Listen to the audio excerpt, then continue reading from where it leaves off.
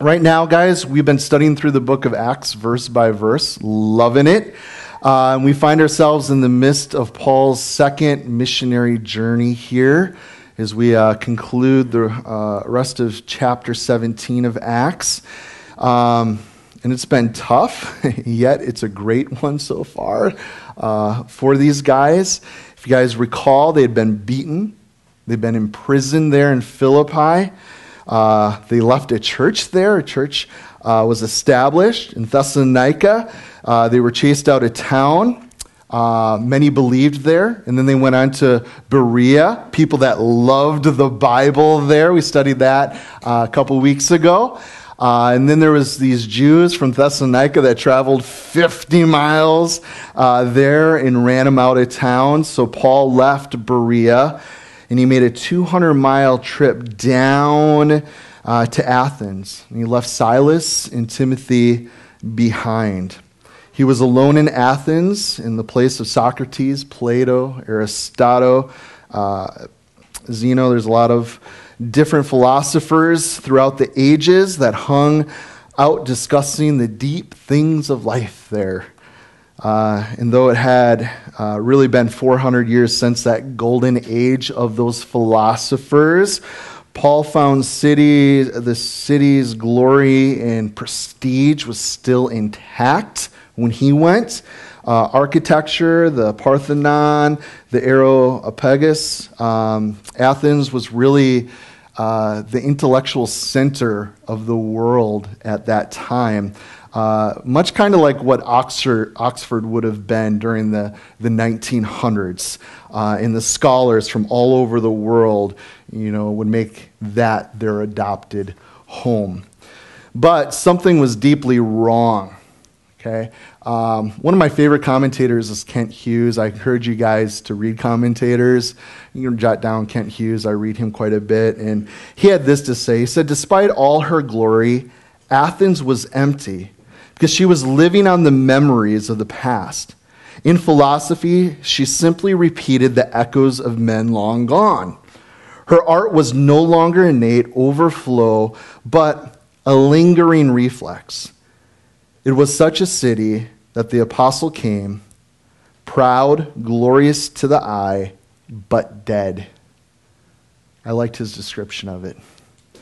So we pick it up in Acts 17, verse 16 this morning. It says, now while Paul waited for them in Athens, his spirit was provoked within him when he saw the city was given over to idols.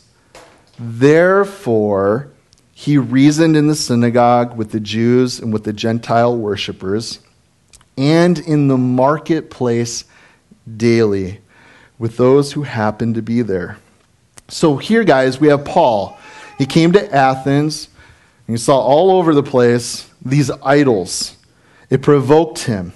He was stirred in his heart that the city had been given over to these gods. So idols were literally everywhere.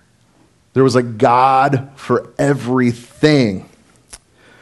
Panaetius, a Grecian geographer who visited Athens 15 years later, said it was easier to meet a god or a goddess on the main street of Athens than to meet a man. And that was actually statistically true. The population at that time was about 10,000, and the historians say there were over 30,000 idols that were built.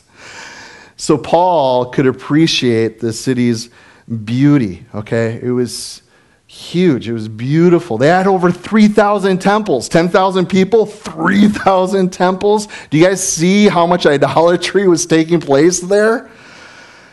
So, it was the architectural greatness of it. I've gotten to go to Athens. Beautiful. A lot of the buildings are still standing. The ruins are only slightly ruined in spots, so you still can appreciate quite a bit of it. So he got there, but his heart. I hope you guys catch this. His heart was stirred over the condition of the people, of what was going on in this city. Okay, that they were a people that were in bondage. That's what idols do. They bring you into bondage. Okay? They were in fear.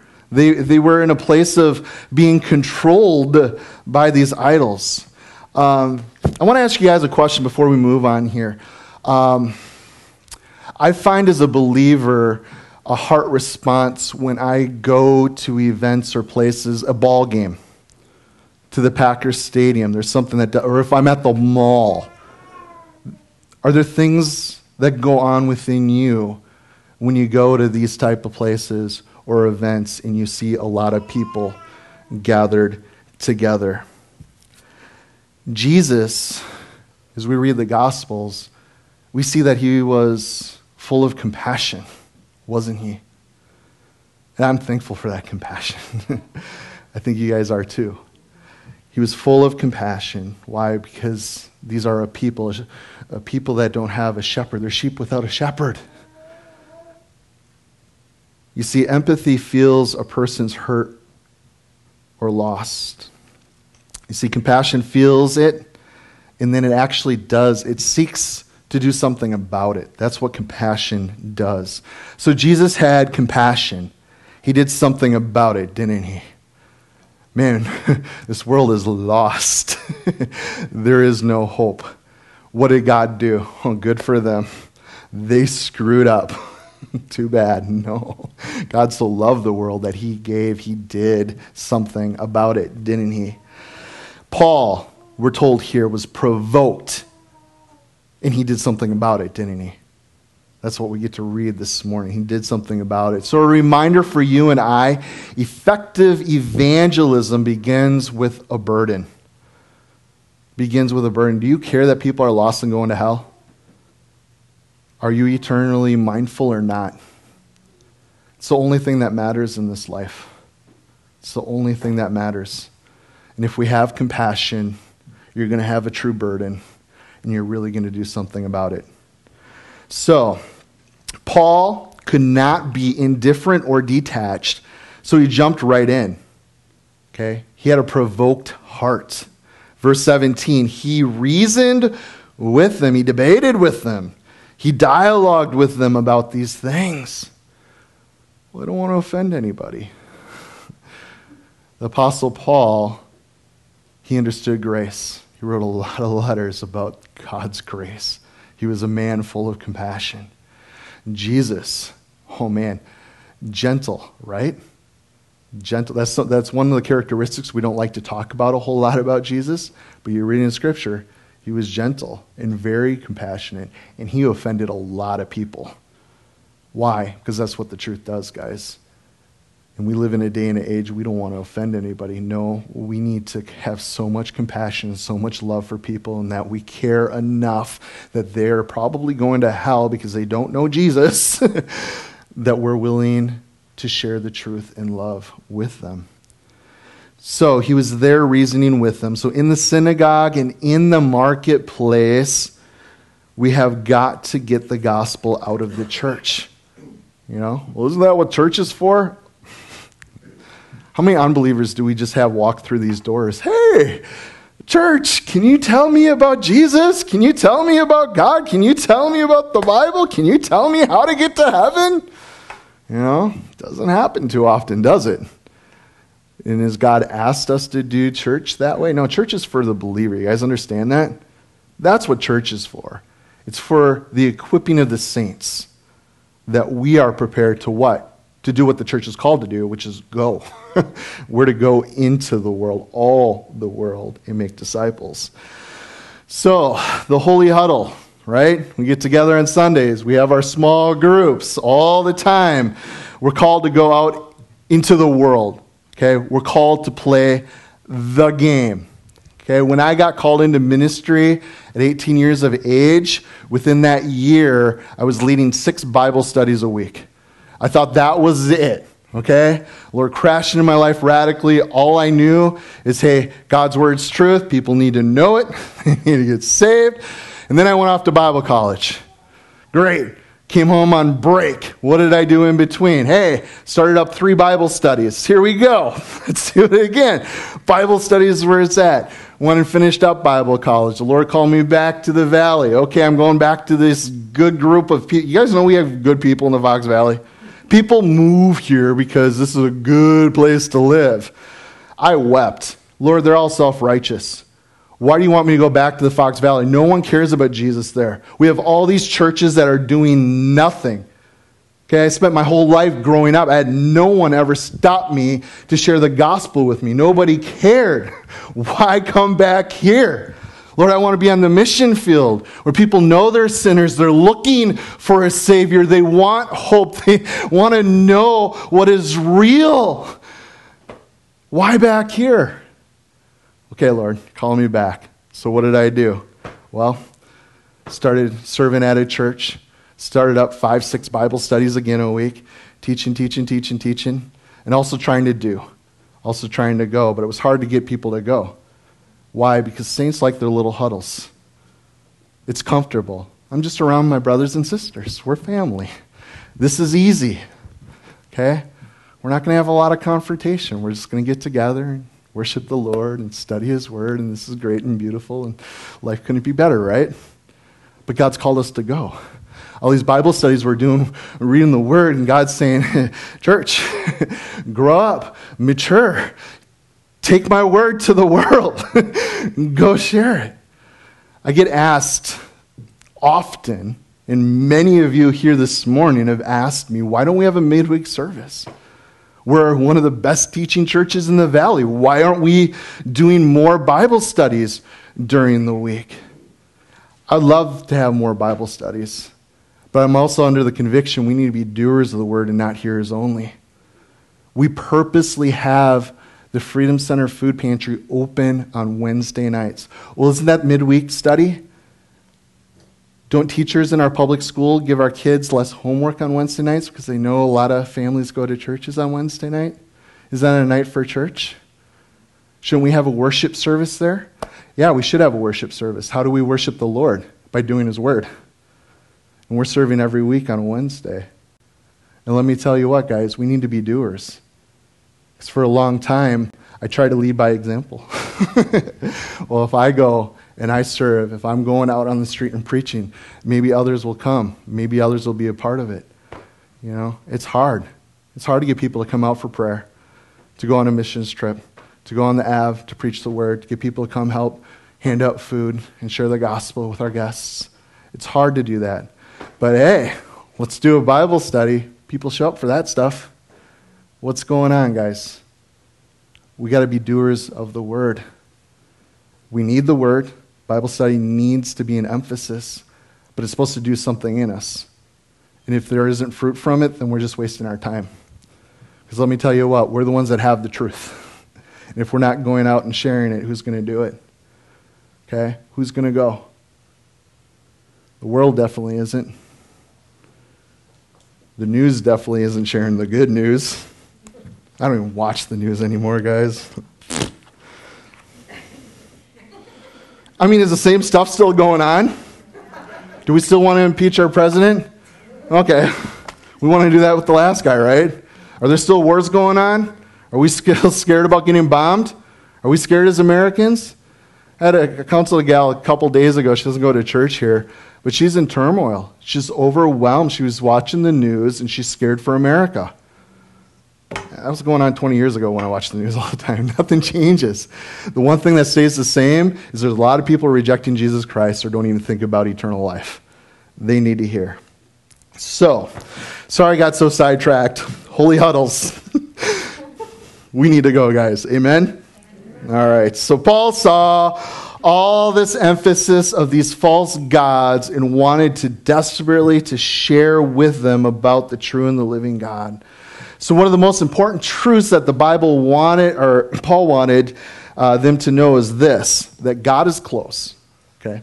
God is close, but He even wants to be closer. See, the main point is to be up close to God. Okay, and that God wants to be close to Him. And the only thing is, we have to be willing.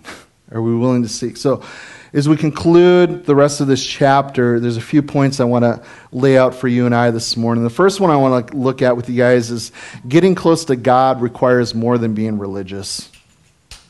Okay? There's so many religious people that are going to find themselves in hell. But Lord, I gave all this money to the church. Lord, we did all these things in your name. Lord, look at all this good stuff. And Jesus is going to say what to them? Depart from me, I never knew you. God says it isn't about religion, okay? You see, getting close to God requires knowing the truth about God, and getting close to God requires repentance. I know a lot of people that know a whole lot about God, but they're not willing to turn to Him, to change their ways, to do it His way. And getting close to God requires more than being religious. So, it is not just okay just to believe in something. You need to believe the right thing. Athens was a great example of believing something, right? 30,000 gods. Well, a god for every occasion, right? So Paul, what does he do? He was out in the marketplace one day when, verse 18, certain Epicurean and Stoic philosophers encountered him. And some said, what does this babbler want to say? And others said, he seems to be a proclaimer of a foreign god, because he preached to them Jesus and the resurrection. So there were two main groups of intellectual philosophers, types in Athens, called Epicureans and the Stoics. Epicureans, they believe that everything happens by chance, and the death, it's the end. Okay? Extinction, there is no afterlife whatsoever. They believe there are gods, but those gods, they have nothing to do with the world. They were practical agnostics who believed that the pleasure, okay, the chief end of man was our pleasure, and that a simple lifestyle is really the most pleasurable. And then you have the Stoics. They were pantheists, believing that everything is God and that whatever happened to them, it was their destiny. So consequently, guys, they sought to live with apathy and detachment, okay? Fatalistic resignation, really. So together, these two philosophies, they represented the popular pagan alternatives for dealing with the plight of humanity apart from Christ. So some people have suggested that Paul here, he tried to be too clever. He went to Athens, okay? And he's trying to persuade the people there, okay, by clever teachings. So he was too cultural or too relevant. They quote, Paul ends up quoting their philosophers and so forth. Read commentaries this week on that. But I think it makes it very clear here that he didn't shrink back from preaching the gospel, guys. That's what I read from the scriptures. He preached Jesus to them. Paul was talking about Jesus, who he was, God in human flesh, why he came to pay the price for sin, his death, the cross, and the resurrection. So it was with this talk about the resurrection that really challenged them. Neither Stoic or Epicurean believed in eternal life. Therefore, Paul talks about the resurrection, and that's what captured their attention. That's what captures the attention of people today. And how often do we talk about the resurrected Lord when sharing the gospel with others? We need to. We need to get people thinking about this afterlife, because God, we're told, has written eternity in every single person's heart. If they're honest with themselves, they know that something goes on. We go on. Great. Preach the resurrection. It gets people thinking about it then. So, they brought to Paul the big boys at the Areopagus here. It says in verse 19, they took him, Paul, and brought him to the Areopagus, and saying, may we know what this new doctrine is of which you speak. For you are bringing some strange things to our ears. Therefore, we want to know what these things mean. For the Athenians and the foreigners who were there, they spent their time in nothing else but either to tell or to hear some new thing. So the Areopagus, that's Mars Hill. Okay, you guys have heard of Mars Hill. That's what this is. It was 337 feet in elevation and located in the center of Athens. It was the place where philosophers hung out and where the council of education and religion, they met daily there. The Athenians were religious. They were open to spiritual things, so they were very open. They were also itching to hear something new. Hey, we want to hear. What are you talking about? This is fun for us. So Paul is given an audience with the big boys while the crowds looked on. Verse 22, then Paul stood in the midst of the Areopagus and said, Men of Athens, I perceive that in all things you are very religious. For as I was passing through and considering the object of your worship, I found an altar with this inscription, To the unknown God. Therefore, the one whom you worship without knowing, him I proclaim to you.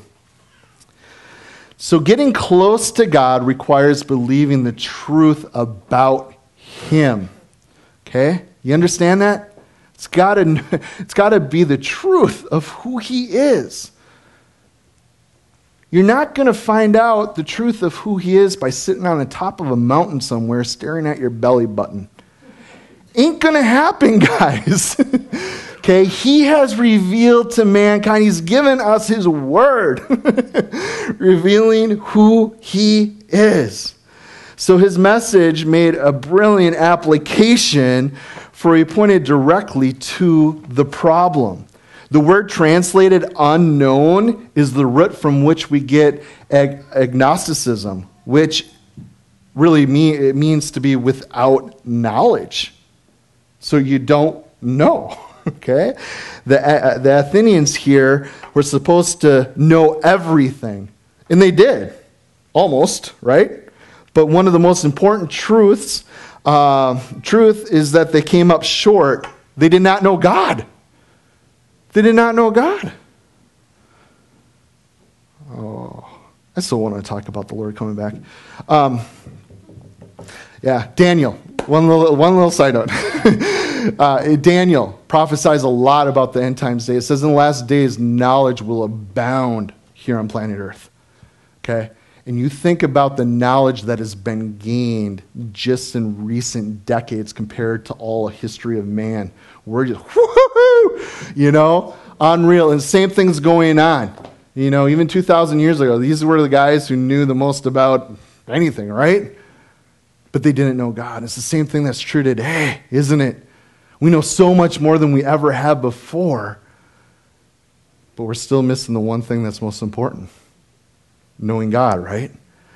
So, they did not know God. So in his message, Paul is going to present 5 important truths about God. The first one, guys, is that he created everything. Look at verse 24.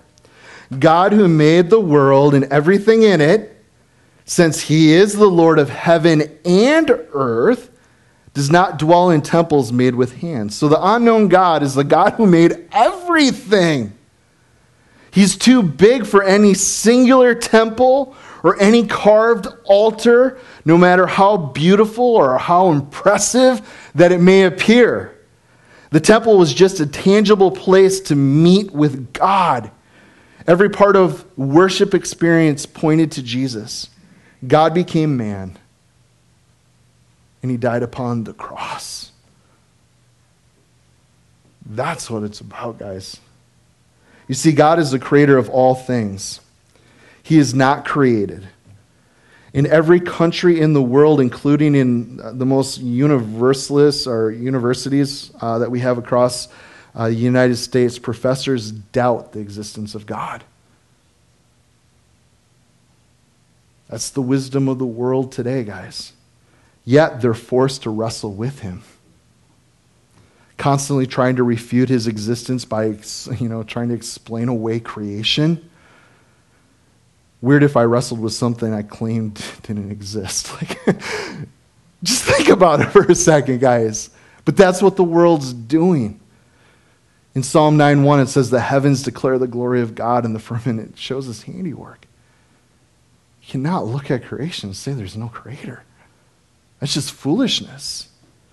And only a fool, the Bible tells us, says there's no God.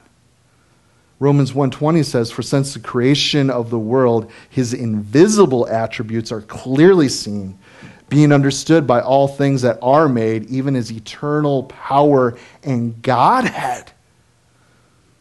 So creation points to a creator. There is a design, there must be a designer. That's common sense. But the wisdom of this world says, no, nothing blew up. I don't know how that works. But that's how stupid we're willing to get just to do away with God. My heart breaks for those kids that go off to university who grew up in the church just because they have one smart professor saying there's no God. I'm going to give up everything and not believe any. That's just stupid. Satan's good. You guys know that? He's the father of lies. The last thing he wants anybody doing is finding eternal life in Jesus Christ. The second thing I want you guys to catch in Paul's sermon here, he was. It tells us here that he's totally self-sufficient in verse 25, right? Nor is he worshipped with men's hands, as though he needed anything, since he gives to all life, breath, and all things. God needs nothing from mankind. Do you guys know that? Nothing. The gods of man are based, these man-made based religions of the world, they all have need. Every one of their gods has a need. Think about it for a second. Exhaust all the different beliefs that you know that are out there outside of biblical Christianity. Every single one of them needs something from us, don't they? See, they need man's efforts, his time, his money. The God of the Bible, the true and living God, needs nothing from man. Nothing. God is complete. He is totally self-sufficient and does not need anything from man. Does he love us? Absolutely. Does he need us? Absolutely not. So God needs us like you need your 3-year-old to go out and mow your lawn, or your 2-year-old to pick up your house. Okay? You see, everything that God asks of us is for our benefit, not his. Do you understand that? That's why we study the scriptures. If you know the truth, if you have knowledge of the word of God, you're going to see that. God is love. He cares about us. Okay? He doesn't need anything from us. But because of his love, there are things that we need from him. And you see, he asks us to worship him. Does he need our worship, guys? No. He doesn't need it. But think it with me through it. Because he knows that worship of God keeps us centered, focused, and puts us in a place to have right perspectives. He asks us to give, to tithe, because God is a giver, and he knows that we're naturally selfish. Giving makes us more like him, makes us more dependent upon him. Our money is a confidence, and he wants us to be confident in who? Him, not our bank accounts, guys. God asks us to serve, so we have an opportunity to experience the joy and the power of his Spirit working through our lives. A privilege that he gives to us to be involved in his work, to be his instruments. So man cannot meet any of God's needs, but God is certainly a source for man's needs. That's what the Bible teaches, guys, from Genesis to Revelation. We see that throughout. He breathes life, breath, and everything else to mankind. So your very life and breath are in his hands. The third point I'd like to lay out for us this morning is he's not far from us. I love verses 26 to 28 here. Paul goes on to say, and he has made from one blood every nation of men who dwell on all the face of the earth. White supremacy, stupidity, guys. Do you understand that? God became man and died for all. Period. We are all one in the eyes of the Lord. And the only reason we have racism in this world today is because what are we doing? We're not looking to God, are we? No. We think we know best. Our opinions are what matter. No. If we all humble ourselves before the living God, there wouldn't be racism, guys. Anyways, enough on that. I'm sure it's in the news. Where did I stop? Oh, sorry. That was a sidetrack. And he has determined their pre-appointed times and boundaries of their dwellings. So, and I love this, so that they should seek the Lord. Why was I born in America in 1977? I feel super privileged, to be honest with you guys. But I do believe God hasn't given me any special favor. He loves all people. And according to the scripture, he allows people to be in the best place possible for them to seek the Lord. Well, that doesn't make sense. What if I was born in a Muslim country where never even got to hear about Jesus? I don't know. What about that? I know God knows things that I don't know. I know he's much wiser than I. I know he gives every single person an opportunity to seek him. I know Titus tells us the grace of God has appeared to all men. And I do believe that wherever a person is in whatever situation, there's things that he shakes out in our lives that gives us the best opportunity to come to know him. You know, I'm very blessed. I'm glad I had a mother who got saved when I was 2 years old. Brought me to church, that I got to hear the gospel. You know, I feel the grace of God big time. Not everybody has that same scenario or place, but it's one of those things. We all have an opportunity to seek the Lord. It's just one of those things. And sometimes it's going to be rough things in life that are going to get you to seek the Lord. You guys know I love jail ministry. And a big part of it is because I see people, oh, this is the worst thing that could ever happen to me. I don't want to be incarcerated. I got a life. I'm sitting here and I'm losing everything. I'm going off to prison for the next 10 years, 20 years of my life. My life's over. But then they finally seek God for the first time in their life. And they say, Landon, I'm so glad God put me here and allowed this to happen because I finally know the truth. I finally know the living God. You know?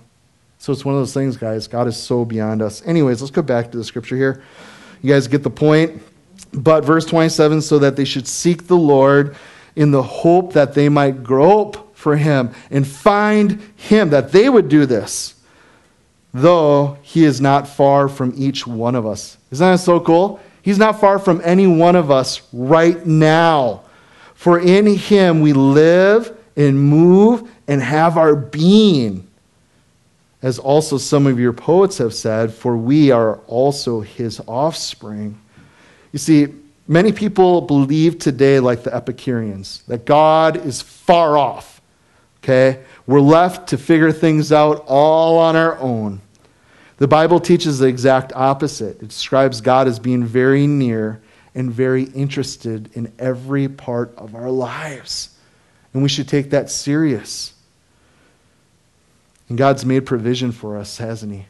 I love what Jesus said. He said, life is more than food. It's more than body, more than clothing.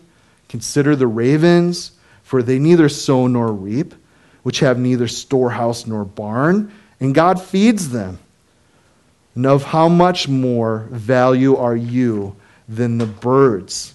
And which of you by worrying can add a cubit to his stature? If you are not able to do the least, why are you anxious for the rest?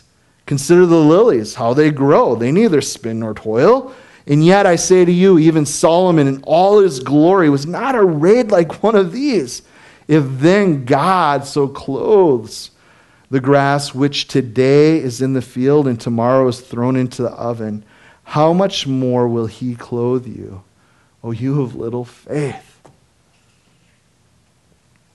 You see, his thoughts, guys, are far more precious than even the number of sand that's upon the planet towards you, right? Psalm 139 speaks into that. I love Jeremiah 29:11. He has thoughts of good, not of evil, to give you a future and a hope, right? Matthew 10:30, every hair on your head, he knows, he's numbered them. He cares for you guys. Isaiah 55:6, seek the Lord while he may be found. Call on him while he is near. Okay? And that's why I encourage people, seek the Lord today, right? He is here. Because one thing I know, our tendency with our hearts, it just gets harder and harder and harder towards the Lord. Why do we see almost 90% of people who come to faith in Jesus Christ in their lifetime do it before the time they turn 18? Because in this life, you start hardening your heart more and more and more. Just another excuse. Well, if I accept God today, if I start seeking him today, he's going to want to rearrange my life. He's going to want me to do things his way. I want to live my way right now. Maybe I'll do that later in life. Well, what you're doing by saying that, thinking that way, is you're actually hardening your heart more and more and more. You're becoming more and more selfish. So, he's not far from anyone today. That's what Isaiah 55:6 says. And all that is needed is a heart that is willing to start looking for him. And you will find him. That's a promise in the Bible. When you seek the Lord with all your heart, you will find him. But get people to do that? No. It's hard. You know? Sometimes we need to go through something. Sometimes we need to be broken before we begin to seek. So what about that Muslim who's born in a Muslim nation, never gets to hear about Jesus? There's no Bibles there. That's illegal. There's no Christians because they're either killed or thrown in prison. What about that person? Guys, I know a handful of Muslims from the Middle East who came to know Jesus Christ. No Christian shared with them, nothing. They just began to seek the living God. Began to truly seek God. And God, whether by an angel, by visions, whatever, God is bigger than we are. Revealed himself to him. Revealed who he is, Jesus, that he died upon a cross for this, you know.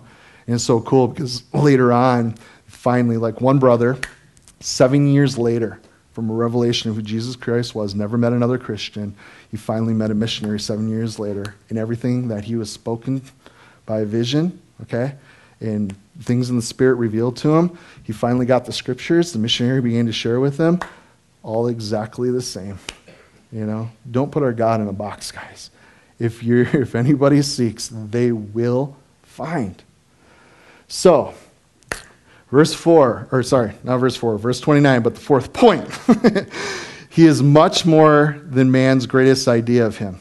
Verse 29, Paul says this, and I love it. Therefore, since we are the offspring of God, we ought not to think that the divine nature is like gold or silver or stone, something shaped by art of man's devising. So they made gods of silver and of gold in their image. Their gods had human tendencies, selfish, through temper tantrums, always walking on eggshells because of what their God might do to them, right? If we have a tendency to do the same, we tend to put God in a box. You see, tension between predestination and free will. Well, what do? Bible teaches both, right? Man wants to explain it. Well, we can't see how the two work together, so it has to be one or the other, right? There's a tension there. Or we can just believe both and say God's big enough to have both. It's what his word says. I'm just going to believe it. We have trouble forgiving and forgetting, right? Can't believe that God does. How is that even possible, him being God? Don't put him in a box, guys. Choose to put it out of his memory, okay? It's got to be a daily choice for us not to dwell in those things. God gives grace, right? Undeserved favor. We wrestle with that, don't we? Okay? Our kids, they should be getting a spanking. I don't want to take them out for ice cream. But don't you guys feel that way with God sometimes? I should be getting a spanking right now from my Heavenly Father. And He wants to give me ice cream. He wants to lavish His grace upon me. Isn't that what He does? Or our teenagers, oh man, disrespectful. I never did that when I was we were forgetful. Anyways, but you take them out shopping or something. And mom and dads, I'd encourage you guys to show the reality of our Heavenly Father's grace towards us. When our kids do deserve discipline, which we need to discipline. I mean, that's taught in Scripture. We need to be consistent. But every once in a while, take them out for the ice cream. Take them out for shopping and just explain them to them. This is our Heavenly Father.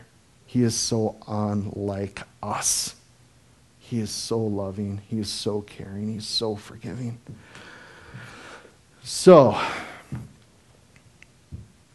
having the right view of God, we really need to change our minds, don't we?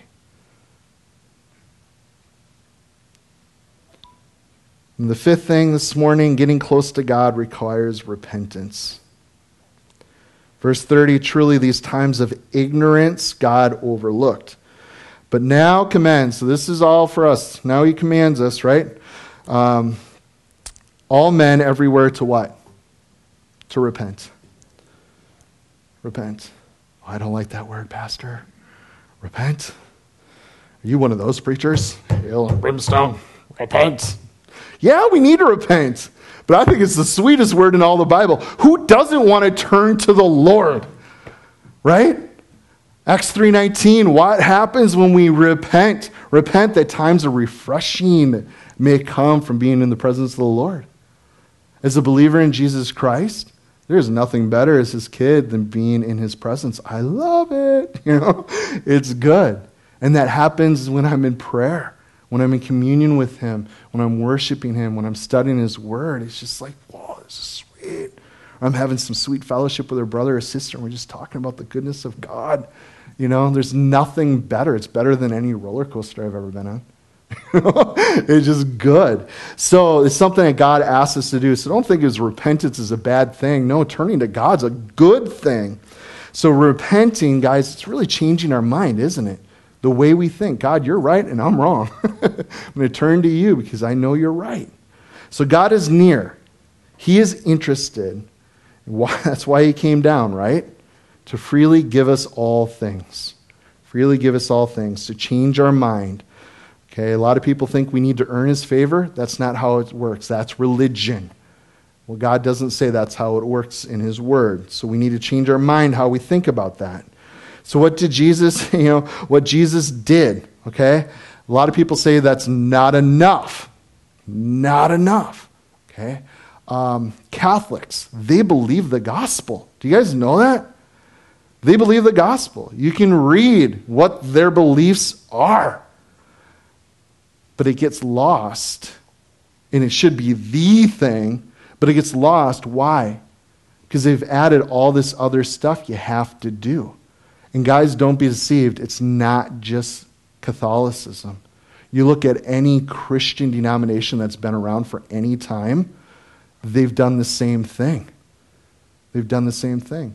My sons are in a Lutheran school. This last year, Phineas came home and said, hey, I'm not going to heaven because I didn't get baptized when I was a baby. Where is that in the Bible? And then I get a bunch of scriptures from his teacher, because of course, he brought up some issues with that.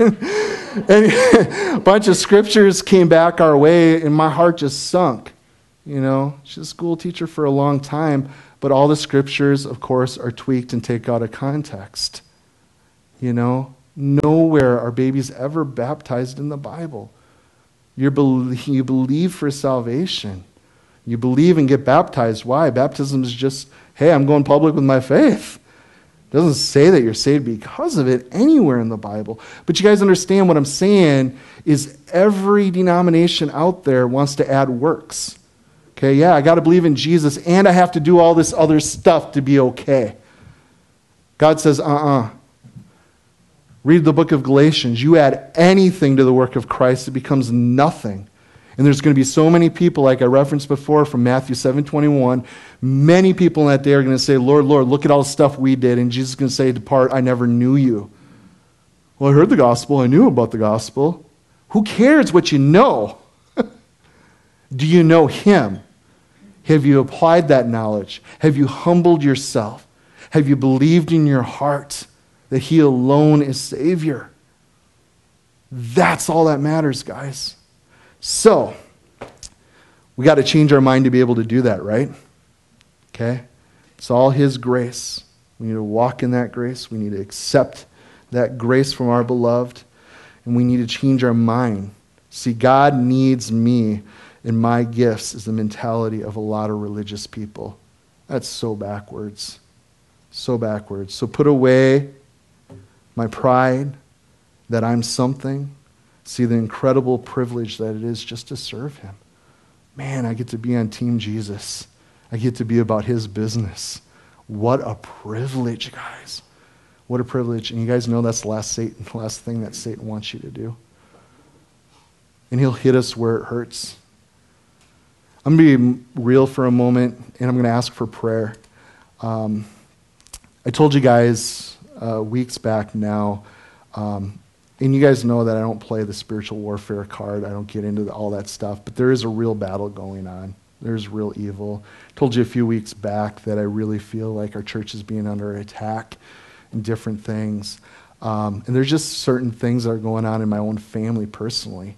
And it's just spiritual junk. The enemy's, Sonny was up at 3:30 last night in the hallway in between my kids' bedrooms, just reading scripture and praying over our kids. Just woke up from a horrible dream. It wasn't like horrific, like horrifying, but it was just clearly Satan is after our family, And I lose a lot of sleep over the same thing. And this morning I got up, I was wiped, had a softball tournament yesterday, and my body physically, flesh is weak, but the spirit's willing, like, hey, church, I can't get out of bed, stuff. I'm up, and I'm getting my coffee, and I'm trying to pray, and be in the spirit, and Satan, always throws those fiery darts, And this morning it was one of those things, I felt Satan just saying, in the thing that I don't give place. We're called to resist the devil, but it's hard when he throws truth in with it. And the truth this morning was, man, and I didn't even talk to Sonny yet. I didn't know what was going on in the middle of the night. It's just been a constant thing going on with us.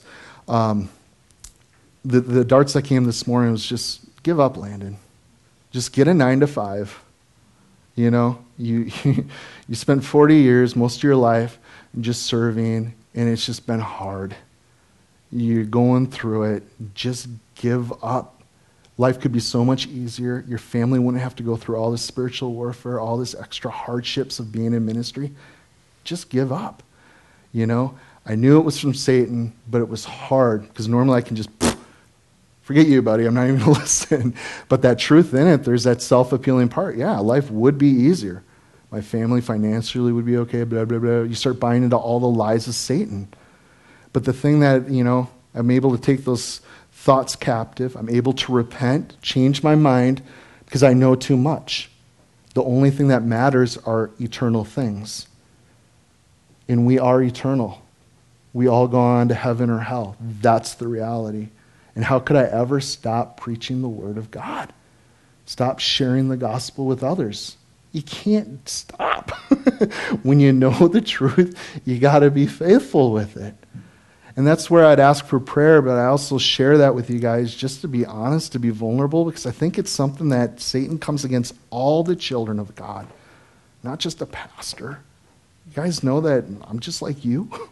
We're brothers and sisters. We're part of the family of God, and Satan hates us because of that. And he wants to derail us, get us caught up in our own thing. Man, if God's calling you to do something, be faithful. Be faithful with it. Maybe it won't pan out for a while. Maybe God's doing things in your lives right now to prepare you for something. Great. Be faithful in that preparation time. But just be doing, because when it's all said and done, it's about what he wants. It's to glorify him. It's not, oh, look at me, I'm great, and I serve the Lord, and I got extra points now in favor, and I get to go to heaven. No, we just studied all that. That's not how it works. But what does matter, as we read this morning, man, being able to cast those crowns back at the feet of Jesus, because he is worthy. He's worthy. He is our creator. And as Isaiah tells us, we are created for what? To bring him glory. That's what it's all about, and that's the one thing Satan doesn't want us doing. So I encourage you guys, take those thoughts captive. Okay, repent, change your mind, align your thinking back to what God has said. And how do we do that? We do that by studying the Word of God. And that's why at Freedom Fellowship we take the Word of God seriously. That's why we study through the entire Bible verse by verse. We want to know what he has to say. Because we have a whole lot of opinions, just like the Athenians had. There's a lot of philosophy today. God doesn't care about our opinions. Do you know that? When you get to heaven one day, oh, well, God, I thought. Who cares what we thought? What does he think? That's the only thing that matters. So let me wrap this up this morning, because there's one final truth here, okay? And the big thing when we change our mind, you guys need to know that God is all-sufficient. That's the big point, the big one, okay? And the final truth that Paul lays out for us this morning, God will judge the world one day by the man he raised from the dead. Look at verse 31. Because he appointed a day on which he will judge the world. God's coming back. I can't wait. It's going to be so fun to get into the scriptures on that. Anyways, we see it here. God will come back and he will judge the world in righteousness by the man whom he has ordained. And he has given assurance of this to all by raising him from the dead. So we see the significance of the resurrection here, guys. So one day we will stand and we will be judged, okay? For those who don't believe, it's going to be based upon their works. They're good and they're bad. Okay, there will be a judgment. We read in Scripture that hell is a horrible place, outer darkness, eternal fire, and there's different levels in hell. Okay, it's going to be a nasty place. People will be tormented. Does God send people to hell? No, but he's a just judge. He's made every provision, everything possible. But people, again, what do? They reject God and his provision. I don't want to do it your way. I want to do it my way. So, he will judge, okay? And the judgment the ultimate judgment is whether you believed or not.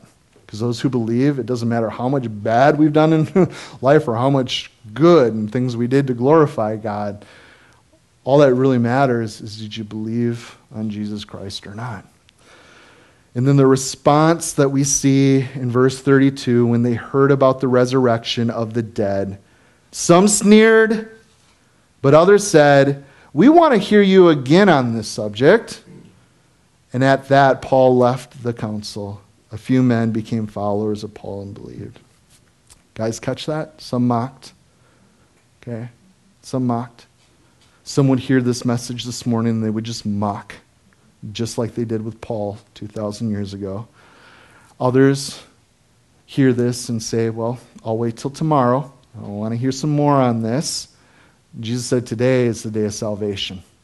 Today. And then we're told some believed. Still works the same way, guys. So it's one of those things. Will you seek the Lord? Will you seek him? I love this passage.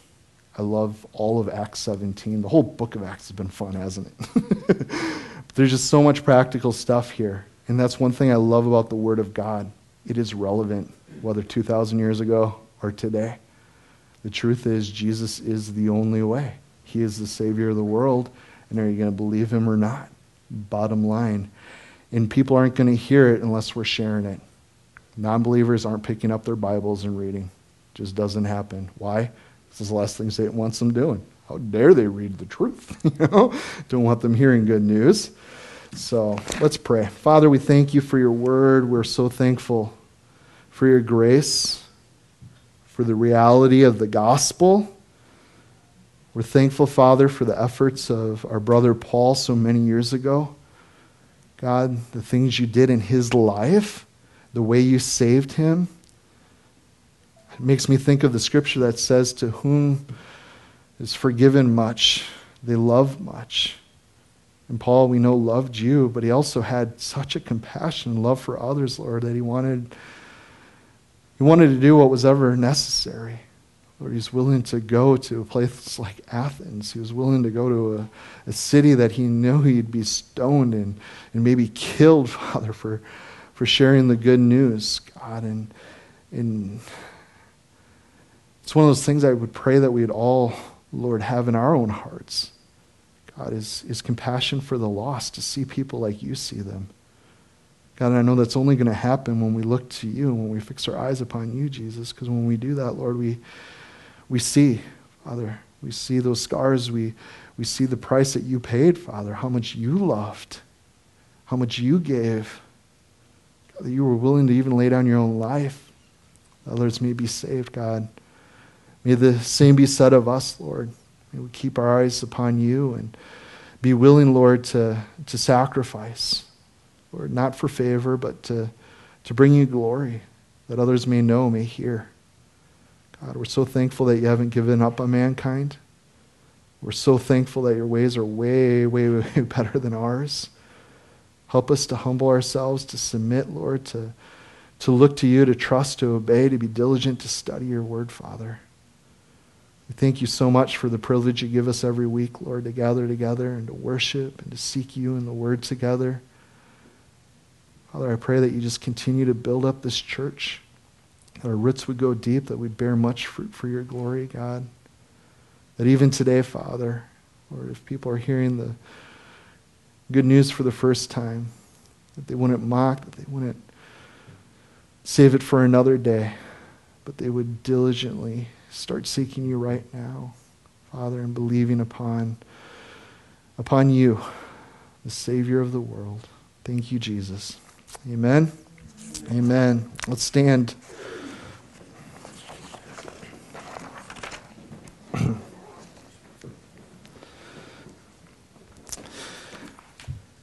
So now, brethren, I commend you to God and to the word of his grace, which is able to build you up and to give you inheritance among all those who are sanctified.